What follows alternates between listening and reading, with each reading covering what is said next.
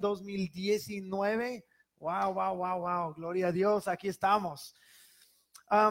En tu silla deberías haber recibido dos cositas, un papel así y otro sobre. Y dentro del sobre hay otro papel y un lápiz. Tienes dos papelitos porque son para dos cosas distintas que vamos a hacer durante el servicio. Entonces, por favor, no uses estos papeles para tomar notas de la predicación. Usa otra cosa para tomar notas si lo haces, que sería buena idea hacerlo. Pero esas cosas los vas a ocupar en unos momentitos. Entonces, que los tengas listos. Cada año nosotros buscamos al Señor y le pedimos que nos dé una palabra profética para nombrar el año. Y ya lo ven, es un año de nuevos comienzos. ¿Quién necesita un nuevo comienzo en su vida? Alguien tal vez no en todo, pero en ciertas áreas tal vez necesitas un nuevo comienzo. Un nuevo comienzo es de lo que se trata nuestro Dios. Por eso nosotros vinimos a Cristo Jesús para desechar lo antiguo, esas cosas de nuestra vida del pecado que nos estorbaba, nos hacía funcionar la vida, que nos ensuciaba. Y no hallábamos manera de salir de esto. Por eso vino Cristo Jesús. Por eso celebramos la Navidad del nacimiento de Cristo. Porque Él nació para darnos una segunda oportunidad de vivir. Pero aún después de conocer a Jesús, la Biblia lo dice así. Dice, desvístanse de la persona vieja, la persona antigua. Esta persona pecadora, esta persona sucia, desvístete de esa persona y vístete de Cristo. Pero esta mugrosa persona vieja quiere volver a aferrarse a nosotros, quiere volver a meter sus deditos en nuestra vida, quiere resucitar. Por eso la Biblia dice en Gálatas 2:20, he sido crucificado con Cristo y ya no vivo yo, sino Cristo vive en mí. ¿De qué está hablando? Está hablando de que el Kyle Bauer, viejo pecador, el Kyle Bauer vil y sucio, ha muerto en la cruz con Cristo. Y la persona que yo soy, la persona que tú eres, estamos siendo más y más conformados a la imagen de Jesús. Pero aún después de conocer a Jesús, ¿quién ha vivido una vida absolutamente perfecta? ¿Alguien? Ay, no. Yo no. Y tú tampoco. Todos nosotros hemos pecado. Y nosotros sentimos las áreas de quebrantamiento en nuestras vidas, donde esta persona vieja que nosotros dejamos atrás comienza a susurrar en nuestros oídos otras mentiras y amenazas. Esas son las dos grandes armas que el diablo tiene en nuestra contra: amenazas y mentiras. Si te puede amenazar y hacerte temer, si te puede mentir y hacerte creer lo que él dice, él te va a mantener enjaulado por toda su vida. Amenazas y mentiras son sus armas más grandes. Abran sus Biblias a Isaías capítulo 36. Vamos a leer una historia que es algo largo, pero valdrá la pena. Porque quiero hablar acerca de cómo este espíritu, el espíritu del infierno quiere venir y tratar de convencerte de que no eres nada. Convencerte de que no perteneces aquí. Porque este espíritu ha hablado a cada uno de nosotros y lo sentimos. Sentimos momentos de condenación. ¿A poco no? Soy indigno. No merezco estar aquí. Yo conocí a una persona que dijo, yo sé que Dios me ama, pero siento que necesito comprobar que soy digno de permanecer con Cristo. Y eso es no. Si Dios nos está transformando, sí, pero si necesito comprobar que yo soy digno a Dios para que me quiera y me siga manteniendo en su familia. No, no, no, no, no, no. Pero esas son las mentiras y las amenazas que nos dicen este espíritu. Entonces en Isaías capítulo 36 es una historia que es relativamente poco conocida, pero van a ver, van a ver. Comenzando en versículo 1, dice: aconteció que en el año 14 del rey Ezequías era el rey de Judá, que era el sur de Israel. En aquellos tiempos Israel era dividido en dos países, el norte de Israel y el sur de Judá. Ezequías fue el rey del sur de Judá, puro sureño, ¿verdad? y luego los asirios, que era el imperio dominante en el mundo, había consumido a todo el norte de Israel. Ahora estaba amenazando al sur, y Ezequías. Entonces aconteció en el año 14 del rey Ezequías, subió Sennacherib, el rey de Asiria, contra todas las ciudades fortificadas de Judá y las tomó. Después el rey de Asiria envió al Rabsacés desde Laquis hasta Jerusalén al rey Ezequías con un poderoso ejército.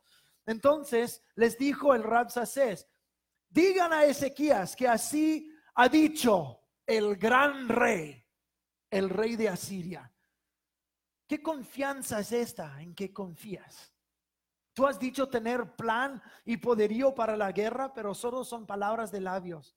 Pero ahora, ¿en quién confías para que te hayas rebelado contra mí? He aquí, que tú confías en Egipto, en ese bastón de caña cascada, que a cualquiera que se apoye sobre ella le entrará por la mano y se le atravesará. Así es el faraón, el rey de Egipto, para todos los que confían en él.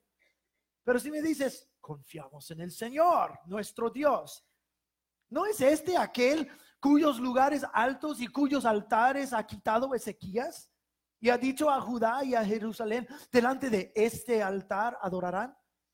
Ahora pues, comprométete con mi señor, el rey de Asiria, y yo te daré 2,000 caballos, si acaso tú puedes proveer quienes cabalguen sobre ellos.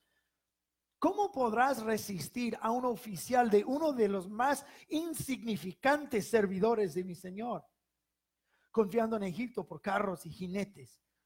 Ahora, ¿acaso he subido contra esa tierra para destruirla sin que haya intervenido el Señor? El Señor, tu Dios, me ha dicho: sube a esa tierra y destrúyela. Entonces Eliakim, Sebna y Joach dijeron al Rabsés: por favor, habla a tus siervos en arameo, porque nosotros lo entendemos.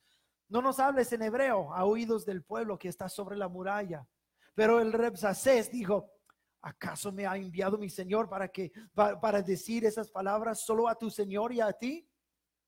No, ¿no les concierne también a los hombres que están sobre la muralla, quienes como ustedes han de comer sus propios excrementos y beber su propia orina? Entonces el Rabsacés se puso de pie y gritó a gran voz en hebreo, diciendo: oigan las palabras del gran rey, el rey de Asiria. Así ha dicho el rey: no los engañe Ezequías, porque él no los podrá librar. Tampoco los haga confiar Ezequías en el Señor, diciendo: ciertamente el Señor nos librará, y esta ciudad no será entregada en mano del rey de Asiria.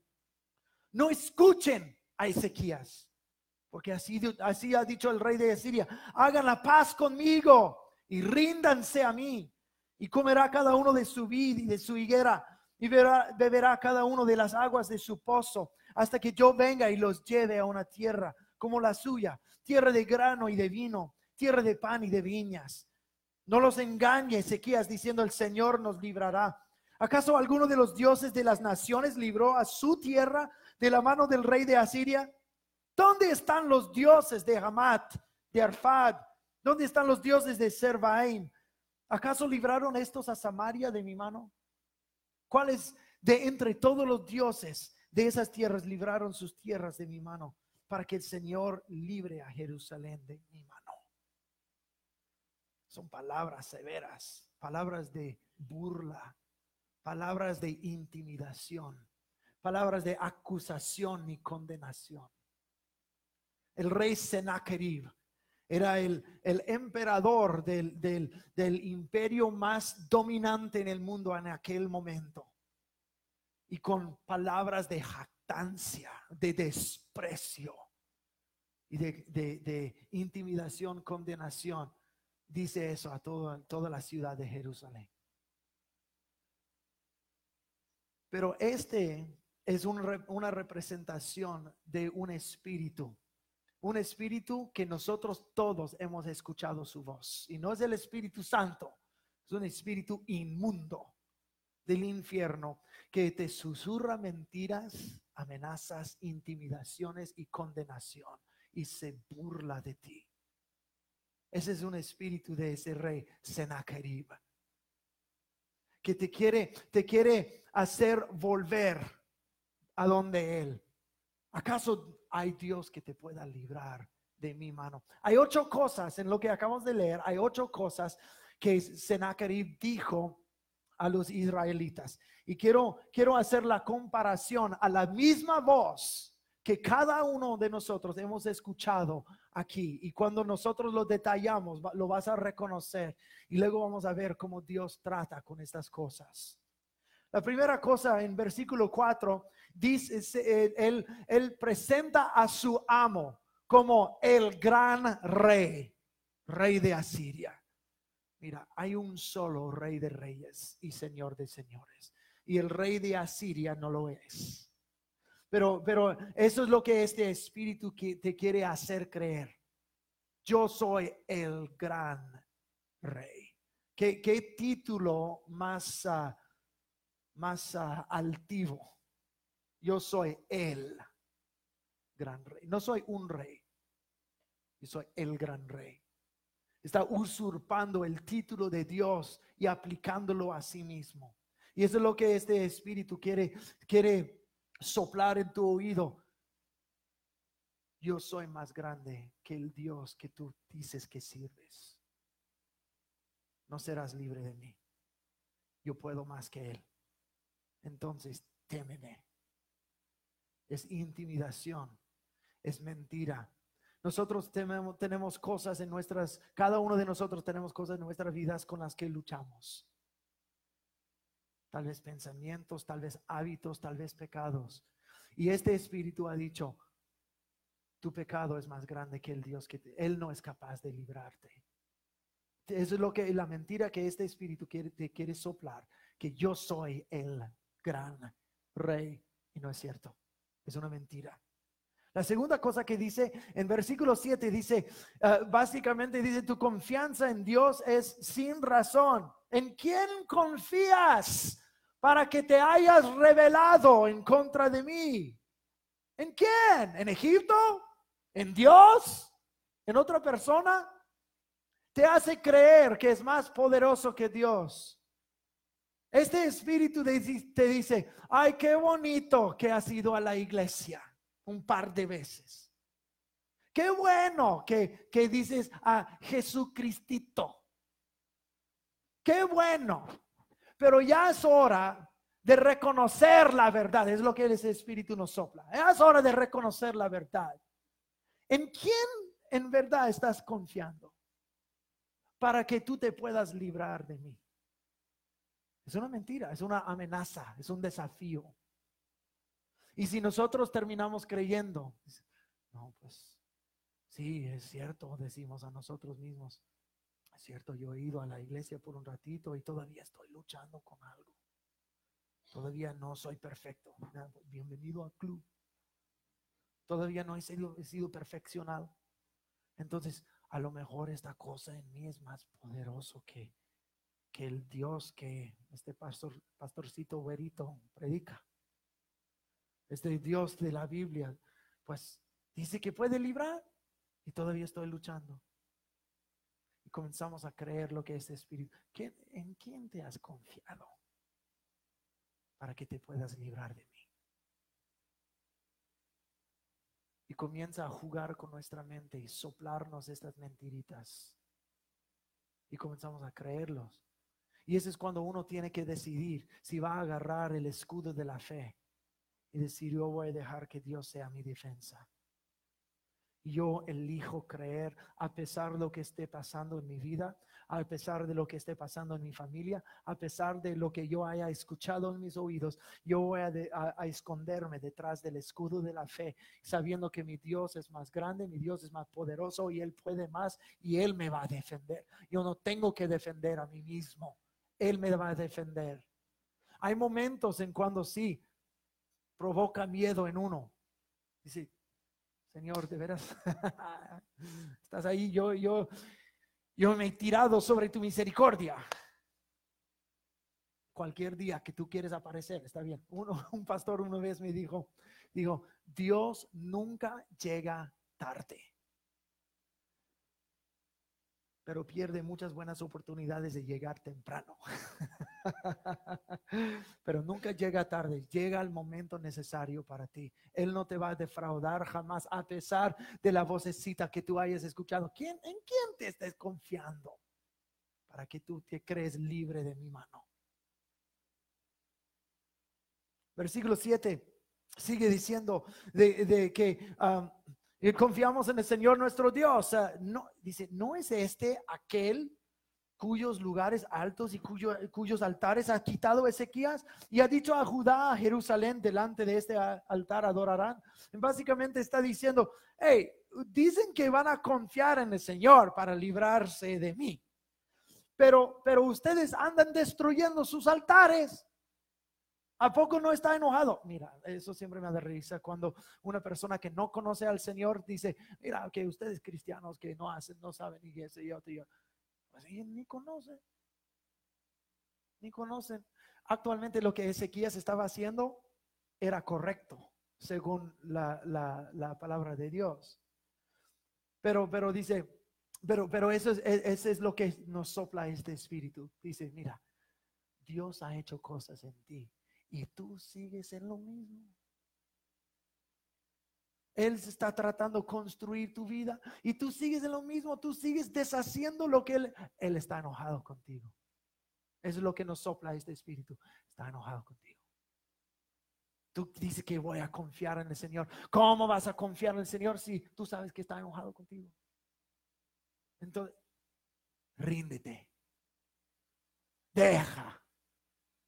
¿A poco no has escuchado esta voz antes? ¿No? ¿Sí? ¿A poco no has jugado? ¿No has jugado con la idea de que tal vez me equivoqué con el Señor? Tal vez me equivoqué de meterme en la iglesia. Tal vez me equivoqué de depender de Dios. Tal vez me equivoqué de poner mi fe en Él. Esos momentos nunca han pasado por tu mente. A mí sí. No recientemente, pero sí, anteriormente, sí. Yo he cuestionado. Pero cuando uno busca, uno halla. Busca al Señor, lo vas a hallar. Pero este espíritu dice, tú eres un pecador y has destruido lo que Él hizo en ti. Tú eres indigno. Oh, ¿cuántas veces has escuchado eso en tu propia mente o has escuchado a otra persona decir, no puedo ir a la iglesia porque si fuera sería hipócrita? ¿Cuántas veces? Docenas y docenas. Ay, no puedo ir a ver porque no sería hipócrita. ¿O cuántas veces has escuchado? No, la iglesia está llena de hipócritas. ¿Cuántas veces? Si tuviera un penny para cada vez que he escuchado eso, sería un hombre rico. Si hay hipócritas en la iglesia, sí, algunas, sí. Pero yo creo que hay muchos menos hipócritas de lo que muchos piensan. Que una hipócrita no es una persona que tuvo un mal momento, un momento de debilidad, o que tropezó, pero todavía tiene un corazón arrepentido. O yo escuché algo, yo participé en algo, yo miré algo, yo pensé algo, yo dije algo en un momento de frustración o enojo o debilidad. Y Me entregué por un momento a mi carnalidad. Ahora no puedo ir a la iglesia. Es lo que ese espíritu te sopla. Ya eres hipócrita. Dices que sirves a Dios, pero mira lo que hiciste. No puedes volver jamás. Nosotros como mamás y papás, ¿qué diríamos a nuestros hijos si ellos nos dijeran: mamá, papá, ya no puedo vivir contigo porque hice algo mal y no merezco estar en tu casa más, entonces mejor me voy? ¿Qué diríamos a ellos? No, hombre, aquí siempre tienes casa. ¿A poco no? Pero este espíritu nos sopla lo opuesto. Hiciste mal, ya no puedes estar aquí jamás, nunca. No, eres hipócrita. ¿Sabes lo que es hipócrita? Hipócrita es uno que viene a la iglesia, gloria a Dios, hermano, hermana, y luego sale y con conciencia y con voluntad descaradamente hace algo, sigue viviendo otra vida. Hipócrita actualmente viene de una palabra griega que habla de un teatro. Es una persona que finge aquí y finge aquí. Eso es hipócrita. Pero si uno va a la iglesia y ama al Señor y luego tiene un mal momento, eso no es hipocresía. Es uno que está en su proceso y Dios te está madurando todavía. Está enseñándote, está creciéndote, está trabajando esas cosas y sanando áreas en tu vida. Eso no es hipocresía. Hipocresía es descaradamente, de voluntad, haciendo cosas y luego poniendo otra cara en la iglesia. Eso es hipocresía. ¿Me están entendiendo? ¿Sí? Pero ese espíritu te dice: no, ustedes quieren a Dios, pero ustedes hacen eso, hipócritas. No puedes volver jamás. Es mentira. Mentira. Pero muchas personas se lo han creído. Pero tenemos que decidir creer lo que Dios dice. Sigue diciendo en versículo 9, dice: no, ustedes no pueden repulsar ni uno de los capitanes más insignificantes de mi amo. En otras palabras, este espíritu nos sopla diciendo: yo soy mucho para ti, siempre serás mío, nunca te librarás de mi mano. Soy mucho, soy muy poderoso y muy fuerte para ti. ¿Nunca has escuchado eso antes? No puedo, soy muy débil. Y nosotros comenzamos a creerlo y vivimos en una jaula espiritual, diciendo que sí, soy muy débil, sí, no soy nada, sí, es muy poderoso, sí, es muy fuerte para mí, no, nunca seré libre, no. Puras amenazas y mentiras. Nos lo creemos y solitos nos ponemos en una jaula. Y luego en versículo 10, el Rabsacés dice: ¿a poco Dios no me ha enviado a destruirte? Eso es otra mentira que muchas personas se creen. Lo que me está pasando es porque Dios está enojado conmigo. Mi mamá murió porque no tuve suficiente fe. Es mi culpa. Dios envió esta plaga sobre mi familia porque yo no hice bien. ¿A poco Dios no me envió? Eso es lo que nos sopla ese espíritu. Y dice: no eres suficiente, no eres bueno, eres un fracaso, eres un bruto. Por eso Dios te está castigando. Eso es un espíritu del infierno que te miente. No es cierto. No es cierto. Y nosotros no podemos dejarnos llevar por esas mentiras. Dios me envió a destruirte. ¿Y sabes qué? Está tan enojado contigo que hasta le da gusto aplastarte, pisotear tu miserable vida, porque te lo mereces. Falta de fe, falta de santidad total. Y comenzamos a escuchar eso y decimos: oh, Señor, Que gusano, perro muerto que soy, que yo no merezco nada, yo no valgo nada, Señor. Tan siquiera si puedes, si me pudieras mirar por un solo momento, tan siquiera, sí, Señor, si yo pudiera entrar al cielo, aunque sea de panzazo.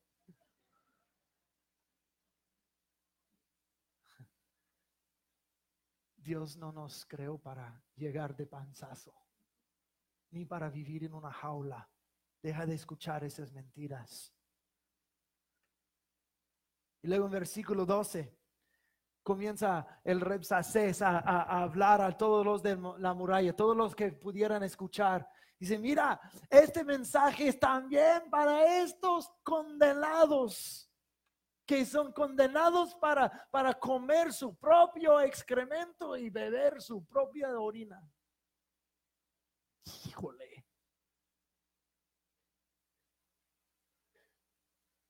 Eso es lo que sopla ese espíritu. Eres un condenado y no un desdichado, un desgraciado, un sinvergüenza, y no mereces nada más de lo que ya tienes.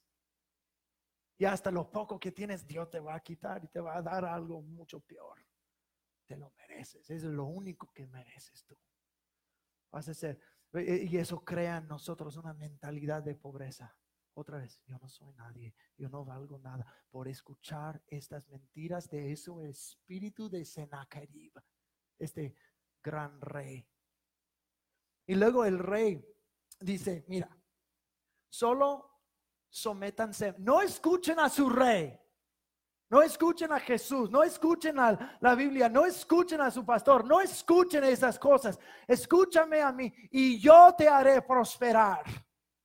Yo te haré prosperar. Yo te voy a llevar a otra tierra de viñas y de pan y de grano.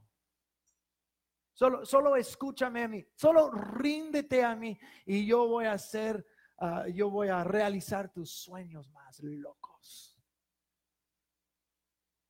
Pues después de decirle cuántas cosas de condenación, ahora le hemos de creer que nos va a hacer prosperar bajo su mano. El último dice, ¿cuáles entre todos los dioses de esas tierras libraron sus tierras de mi mano, para que el Señor libre a Jerusalén de mi mano? En otras palabras, dice, no hay Dios que pueda librarte jamás de mí.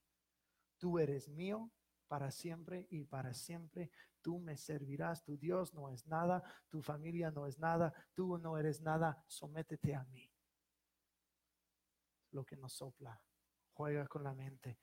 No, así es cierto. Okay. Soy hipócrita, no soy nada. No puedo volver a la iglesia. Mentira. Tú eres hijo de Dios, hija de Dios. Ya no eres esclavo a este espíritu inmundo.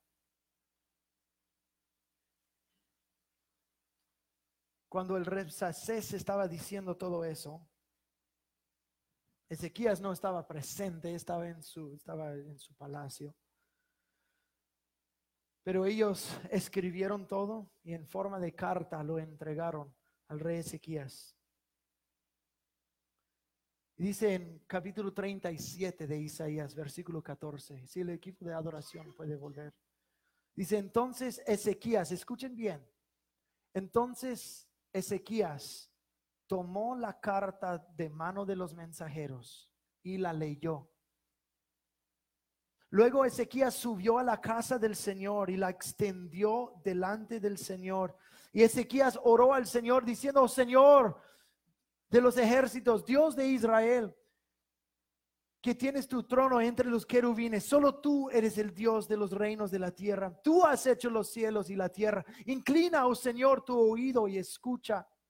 Abre, oh Señor, tus ojos y mira. Escucha todas las palabras que Sennacherib ha mandado decir para afrentar al Dios vivo. Es verdad, oh Señor, que los reyes de Asiria han destruido todos los países y sus tierras, y que han entregado al fuego sus dioses y los destruyeron.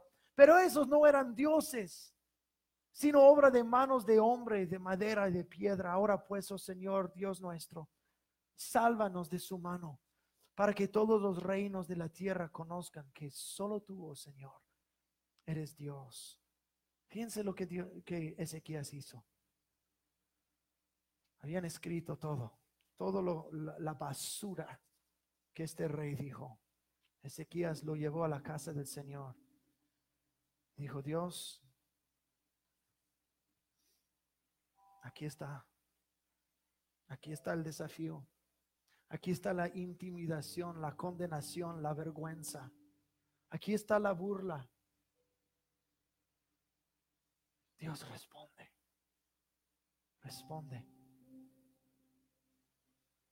Cuando tú escuchas estas acusaciones y condenaciones y desafíos en tu propia mente, de ese espíritu de Sennacherib,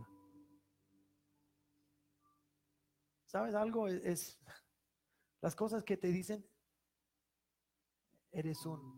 tú llena el espacio, eres un mentiroso, un chismoso, tú eres un borracho, tú eres un infiel, esas cosas. En realidad, ese espíritu habla con exactitud, porque hemos hecho estas cosas. Jesús dijo en Mateo capítulo 5: ponte de acuerdo con tu acusador.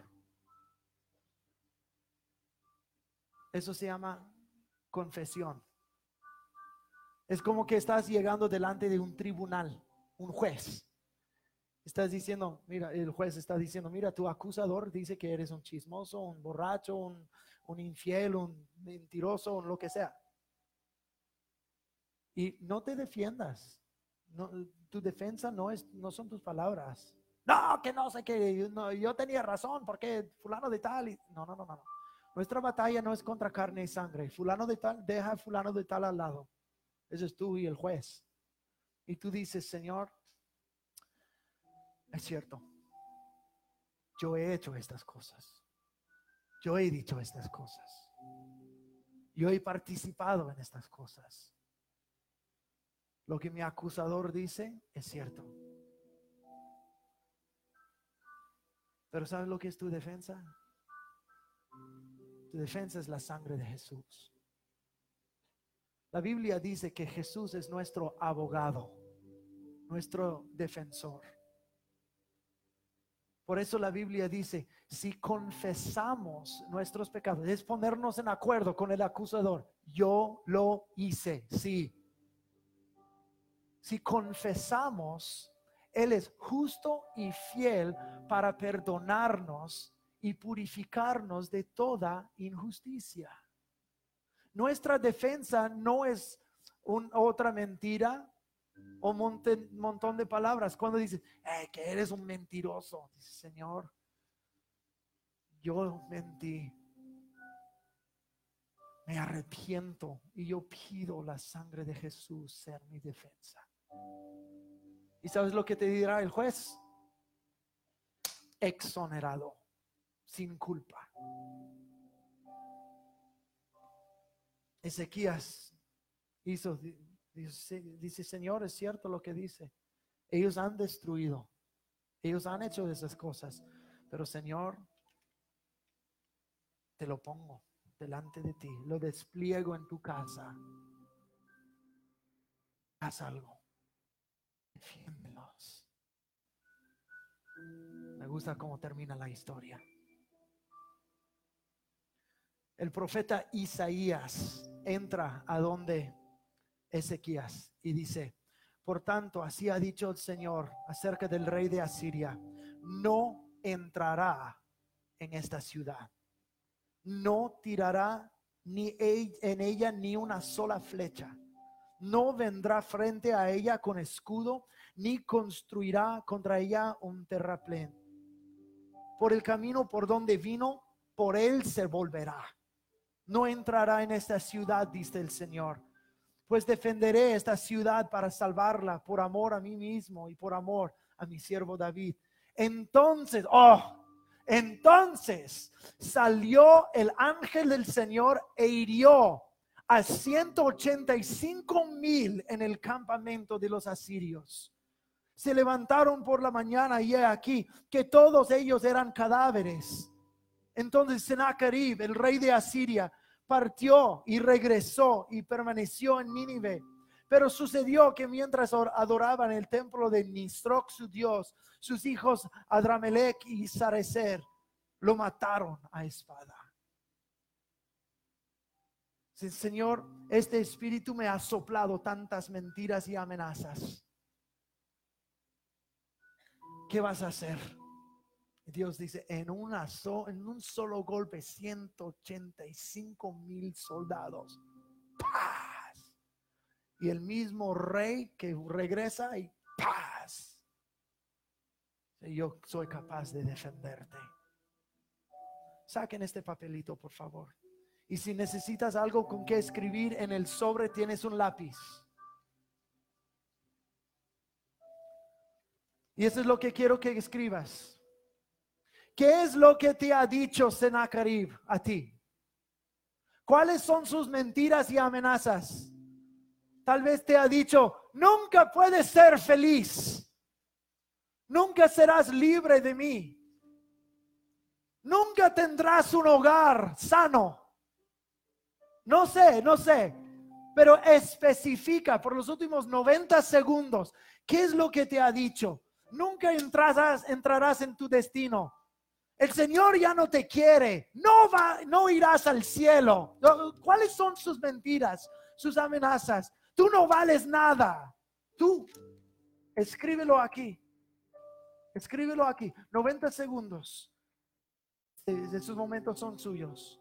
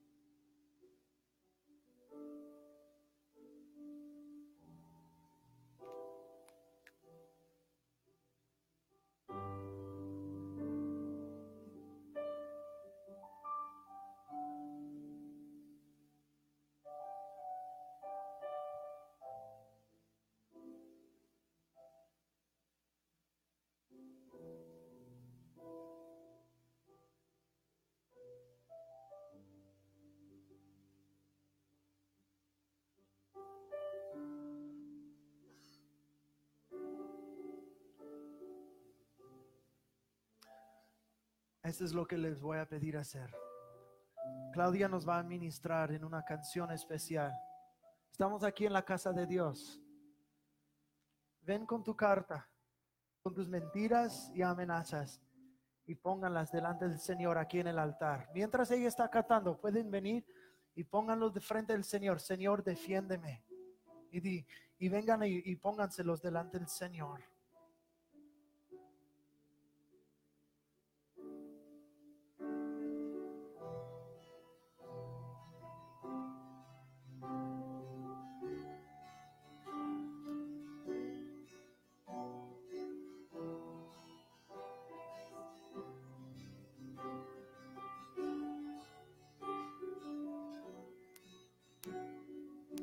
No con mis propias fuerzas, con tu espíritu, no con mis propias fuerzas, con tu espíritu, Dios.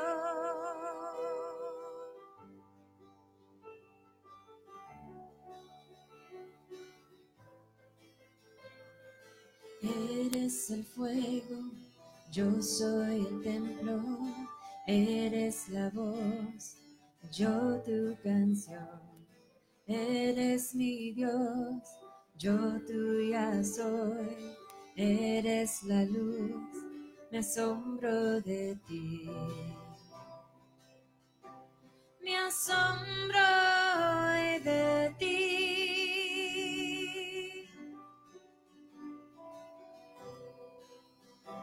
Me asombro de ti.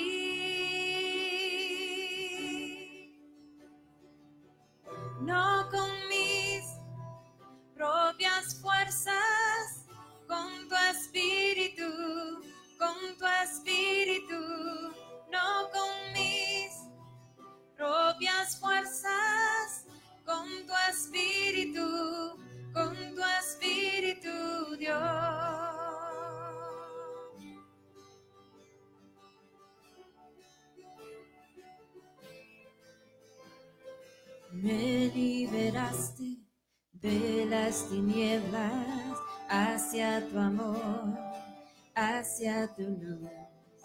Fue solo por tu gracia que cambió mi vida, solo por ti.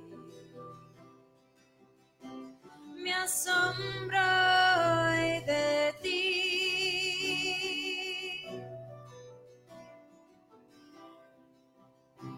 Me asombro hoy de ti.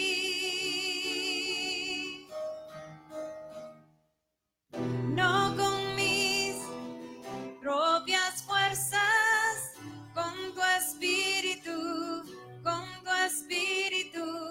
no con mis propias fuerzas, con tu espíritu,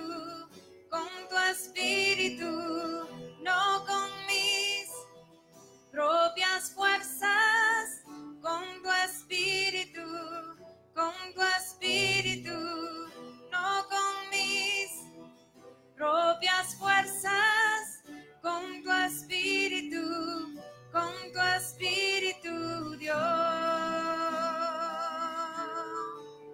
Sopla hoy en mí, Espíritu. Sopla hoy en mí, sopla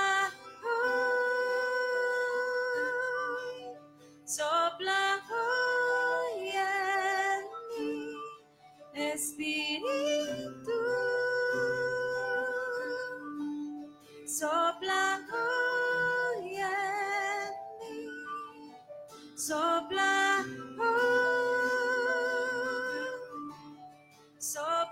hoy en mí, Espíritu. Sopla hoy en mí,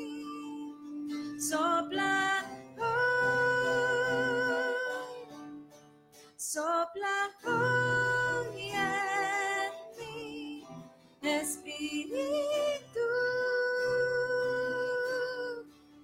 Sopla hoy en mí.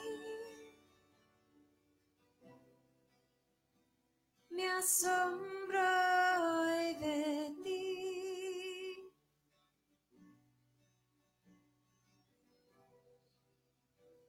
Me asombro hoy de ti.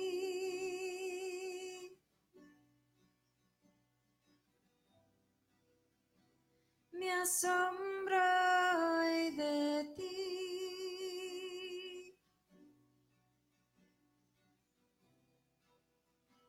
Me asombro hoy de ti.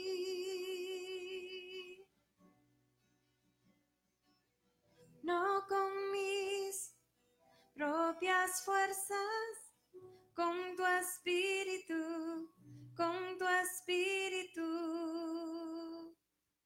Dios.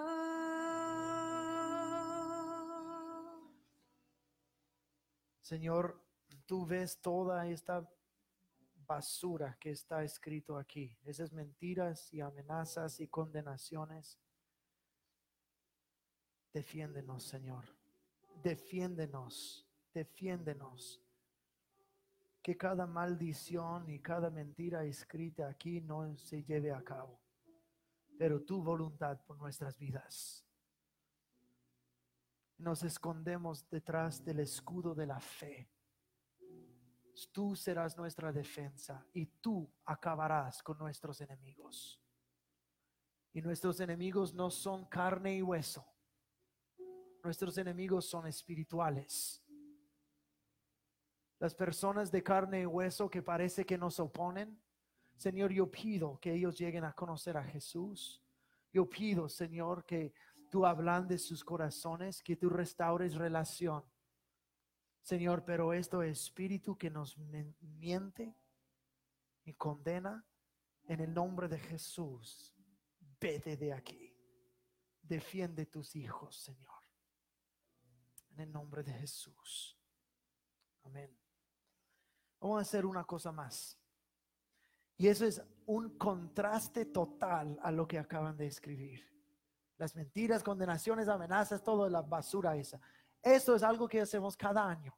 Es el sobre y el papelito que está dentro del sobre. Ahora escribe el Señor una carta. ¿Qué es lo que tú quieres que Dios haga en ti? Estas fueron cartas del infierno, diciéndote estas basuras. Pero esta es tu carta al Señor, diciendo: Señor, este año, eso es lo que quiero que hagas en mí, en mi familia, lo que necesito. Pero cada año, casi cada año de mi vida yo he hecho esto. Y al final de año nosotros vamos a enviarles estos sobres. Y cada año que lo leo, estoy asombrado que yo primeramente olvidé lo que había pedido al Señor, pero el Señor no se le olvidó. Y cada año Dios es tan fiel. Es una oración, es lo que es, pero en forma de carta. Entonces, no te olvides en el sobre de poner tu nombre y dirección. Lo vamos a colectar después y luego al final del año 2019 se lo vamos a enviar por correo para que lo abran, lo lean y miren la fidelidad del Señor. Y estas cosas aquí, yo prometo que no los voy a leer, pero los voy a poner en una bolsa de basura, voy a llevarlos a mi casa y en mi chimenea los voy a prender fuego.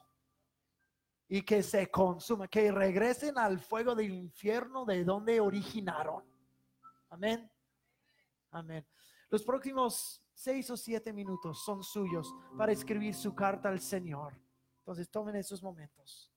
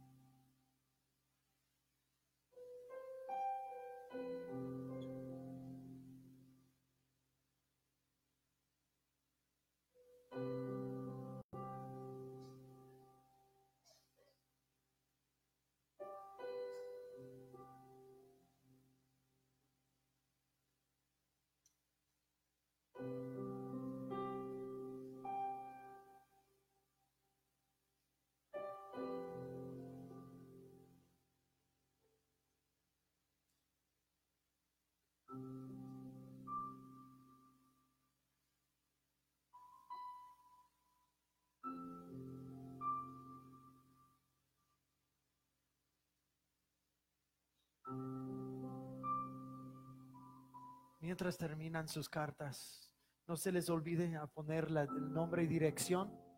Y en unos momentos los vamos a recoger. Ah, nadie aquí los va a leer, nadie los lee. Nada más los vamos a enviar de regreso en unos meses. Pero mientras terminan, Brian Pérez y el equipo de adoración nos va a ministrar.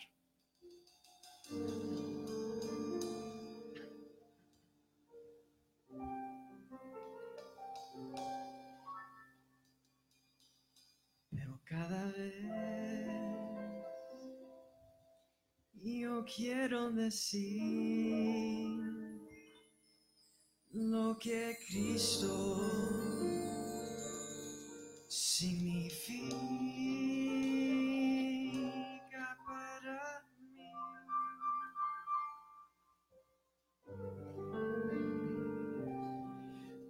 Pero cada vez que yo lo intento hacer, las palabras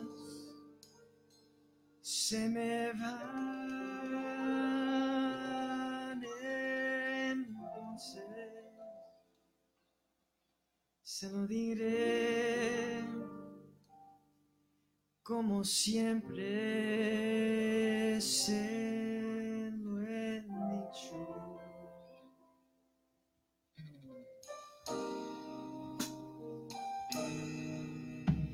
Te amo.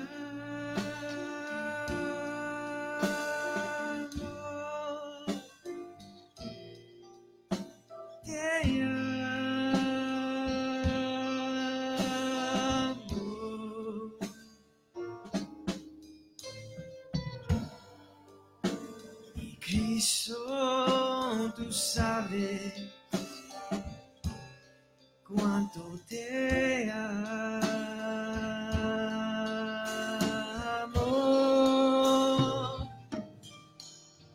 Te amo.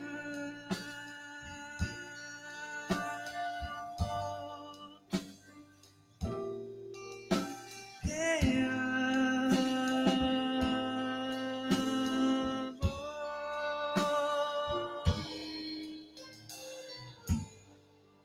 Las palabras nunca dirán cuánto te amo.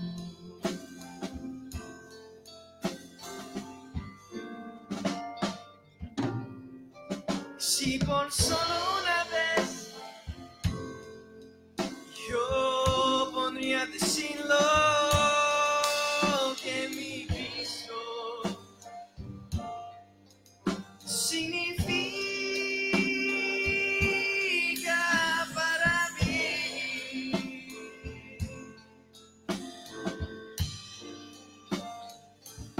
Pero cada vez que yo lo intento hacer, todas las palabras se me van, entonces se lo tendré que decir, como siempre yo sé, lo he dicho.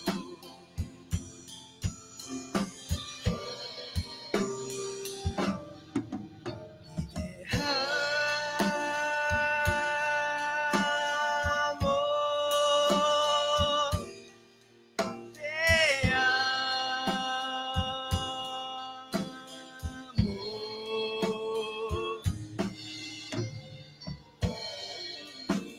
Y Cristo, tú sabes y cuánto te amo.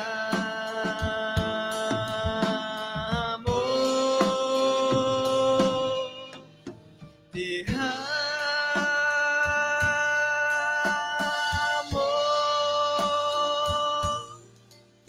Te amo.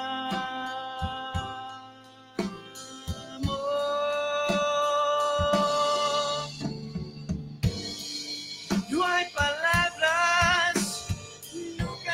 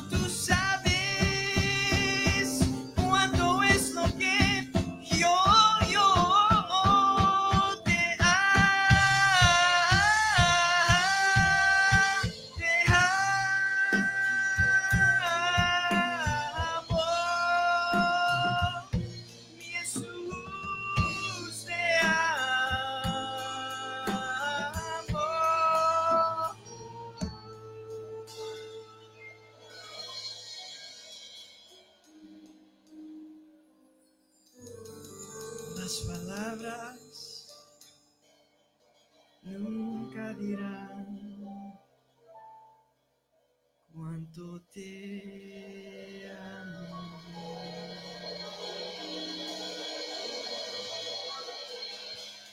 Y a ti.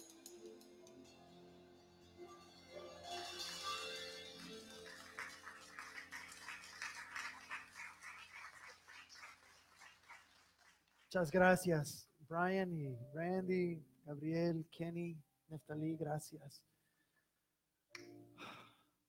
Yo amo a Jesús. ¿Y tú también? Yo también. Si las mujeres pueden prepararse para recibir los diezmos y las ofrendas, um, cuando pasan las charolas, pueden depositar esto ahí junto con la ofrenda de los diezmos y